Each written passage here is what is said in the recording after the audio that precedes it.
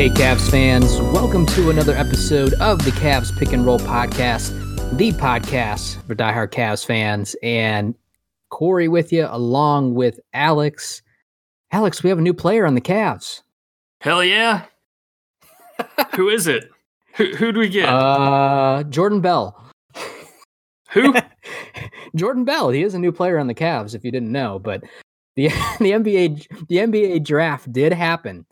And the Cavs did make a selection at number 5. They did not trade back with the Knicks or Celtics or all these other teams that we heard rumors about. They actually made a selection at pick number 5, and we have a new player that is not a point guard on the Cleveland Cavaliers.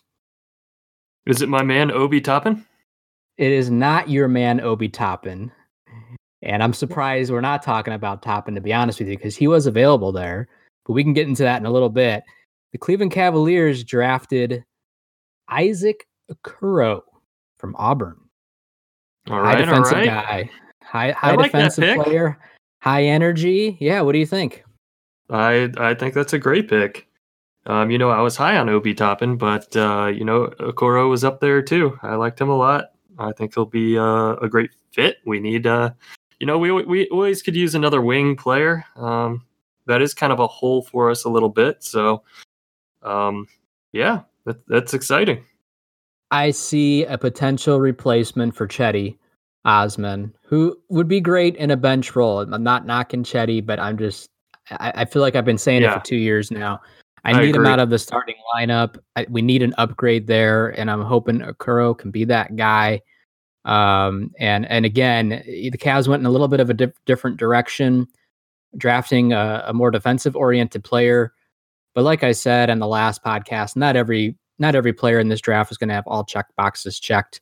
So yeah, his offensive game might need some work. But I'll tell you what, I watched plenty of highlight videos since he was drafted. He's quick. He's athletic. He can get to the rim. He can shoot a little bit. His game can blossom. He's not a can't score at all kind of guy. He averaged 13 points in college, which is nothing crazy, but go watch some film on him and you can see that he can very easily get to the rim and finish, which is good and exciting. And again, high energy guy. Just imagine him and Sexton out there running around like maniacs, just blowing by defenders and then just causing havoc on the other end, because Sexton likes to dig down and get in the dirt with guys as well. Yeah. Like you said, I think I could see him stepping in place of Cedi in the starting lineup eventually. 6'6", 225 pounds, as athletic as he can be, like you said. That's awesome. I mean, Cedi's under what, a 5-year deal? We have him through 2024, so we're gonna have Cedi for a long time yet. But he's locked up and he's on a very team-friendly contract, like $7 or $8 million or something like that. So, and I love that contract. But again, that contract to me says, okay, you are a bench player. And the Cavs, I think, finally potentially address that by drafting Okoro. So I'm very excited about that. I will say this, Alex, we were texting as this was going on, and I was texting with another friend while the draft was going on, and his pick was Okoro. And I'm like, I don't know, man, if Toppin's there and the guy out of Israel's there, I'm like, there's no way they're going to go Okoro. And I was nervous. I was surprised because both those other players were sitting there. Were you a little bit surprised that the Cavs actually selected Okoro when all we seemed to hear for so long was the other two guys, Toppin and Ajita or Vita, however you say it? I wasn't surprised at all. And funnily enough, we have this text chain with my family, and my family is asking me, who the Cavs are going to take. And my dad said something about Onyeka Okongwu, and I was like, I was leaning towards Toppin. Yeah, he did. He went next there too. Right. Yeah, but I said I was leaning towards. I was leaning towards Obi Toppin, but now I'm kind of leaning towards Avija Okongwu or Okoro. So, I kind of expected it, and I was reading through Twitter and kind of seeing who the general consensus was that people were kind of pushing for the Cavs to take, and there was a strong push for Okoro right up into the draft. There was.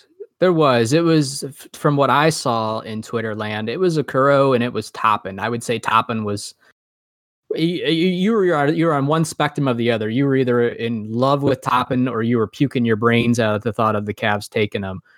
There was kind of no in between. But then the next biggest push I saw was Okuro, and there was plenty of positive responses. Of course, there's going to be negative ones there as well, but. Again, I think it's a good pick. It's a pick I can definitely get behind. We need defense. We need another just high energy player. And again, he can slide potentially right in there into that starting lineup and just cause havoc along with Sexton. And we're gonna have a young group.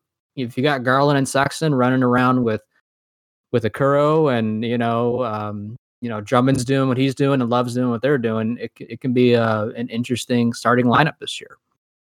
Yeah, such a young team. So young. Very, very young team, because you also have Windler coming in as basically your second rookie. And we're curious to see what he could do. And he has the potential. I remember, some folks were slating him to potentially slide into that starting lineup for Chetty as well. So people were real high on him. He obviously has to stay healthy and prove himself. But there's just a lot of things are going to get interesting, because there's going to be some fighting for some minutes and for some spots here, but that's a good thing. And like you said, we're very, very young. I don't know if you saw this as well. This wasn't covered quite as highly as Okuro, and mainly probably because it happened after a lot of people probably went to bed. The Cavs signed another player after the draft, an undrafted player. I don't know if you saw this, but the Cavs signed Lamar Stevens out of Penn State to a 2-way contract. No, I didn't see that. Yeah, so he's 6'8", 225, so a little bit bigger than Okuro, and he's a swingman player, and he averaged around 11 points or so for his career, 10 or 11 points. He played 4 years at Penn State, so he's a little bit more seasoned. He did go undrafted, and I know in most cases, every year after the draft, there's a flurry of undrafted guys that get signed, as there was after the draft, and the Cavs happened to sign one. And I know in most cases, we kind of scoff at that and say, what's the odds? I even saw somebody on Twitter saying, what's the odds that these undrafted players actually can contribute? Well, remember, Delly was an undrafted player that the Cavs signed. And he outplayed Steph Curry in the finals that one year. So for a few games, and he's a champion, and he's a legend here in Cleveland. So I'm not saying that's going to happen with this guy, but just another interesting thing, another interesting move. A lot of people seem to be high on him as well. I watched some videos, man, he could throw it down. He could dunk on you. He could do some things. So he'll be interesting just to keep an eye on. He'll most likely spend most of his time down in Canton. But I thought that was interesting as well, and wanted to bring that up, that the Cavs actually signed somebody after the draft, Lamar Stevens out of Penn State. Yeah, that's cool. I could dig it. I could roll with it. I mean, yeah, that's good. That's good. Yeah. So, I mean, the Cavs, the draft is done. It actually happened. Like, we're moving on. We'll get into this in the next episode, I'm sure, because now it's free agency and trades have already been going on around the league and all that stuff. And kind of like what I said in the last episode, I'm just so excited that this time is finally here, because I feel like we actually have real substance to talk about with Cavs basketball again.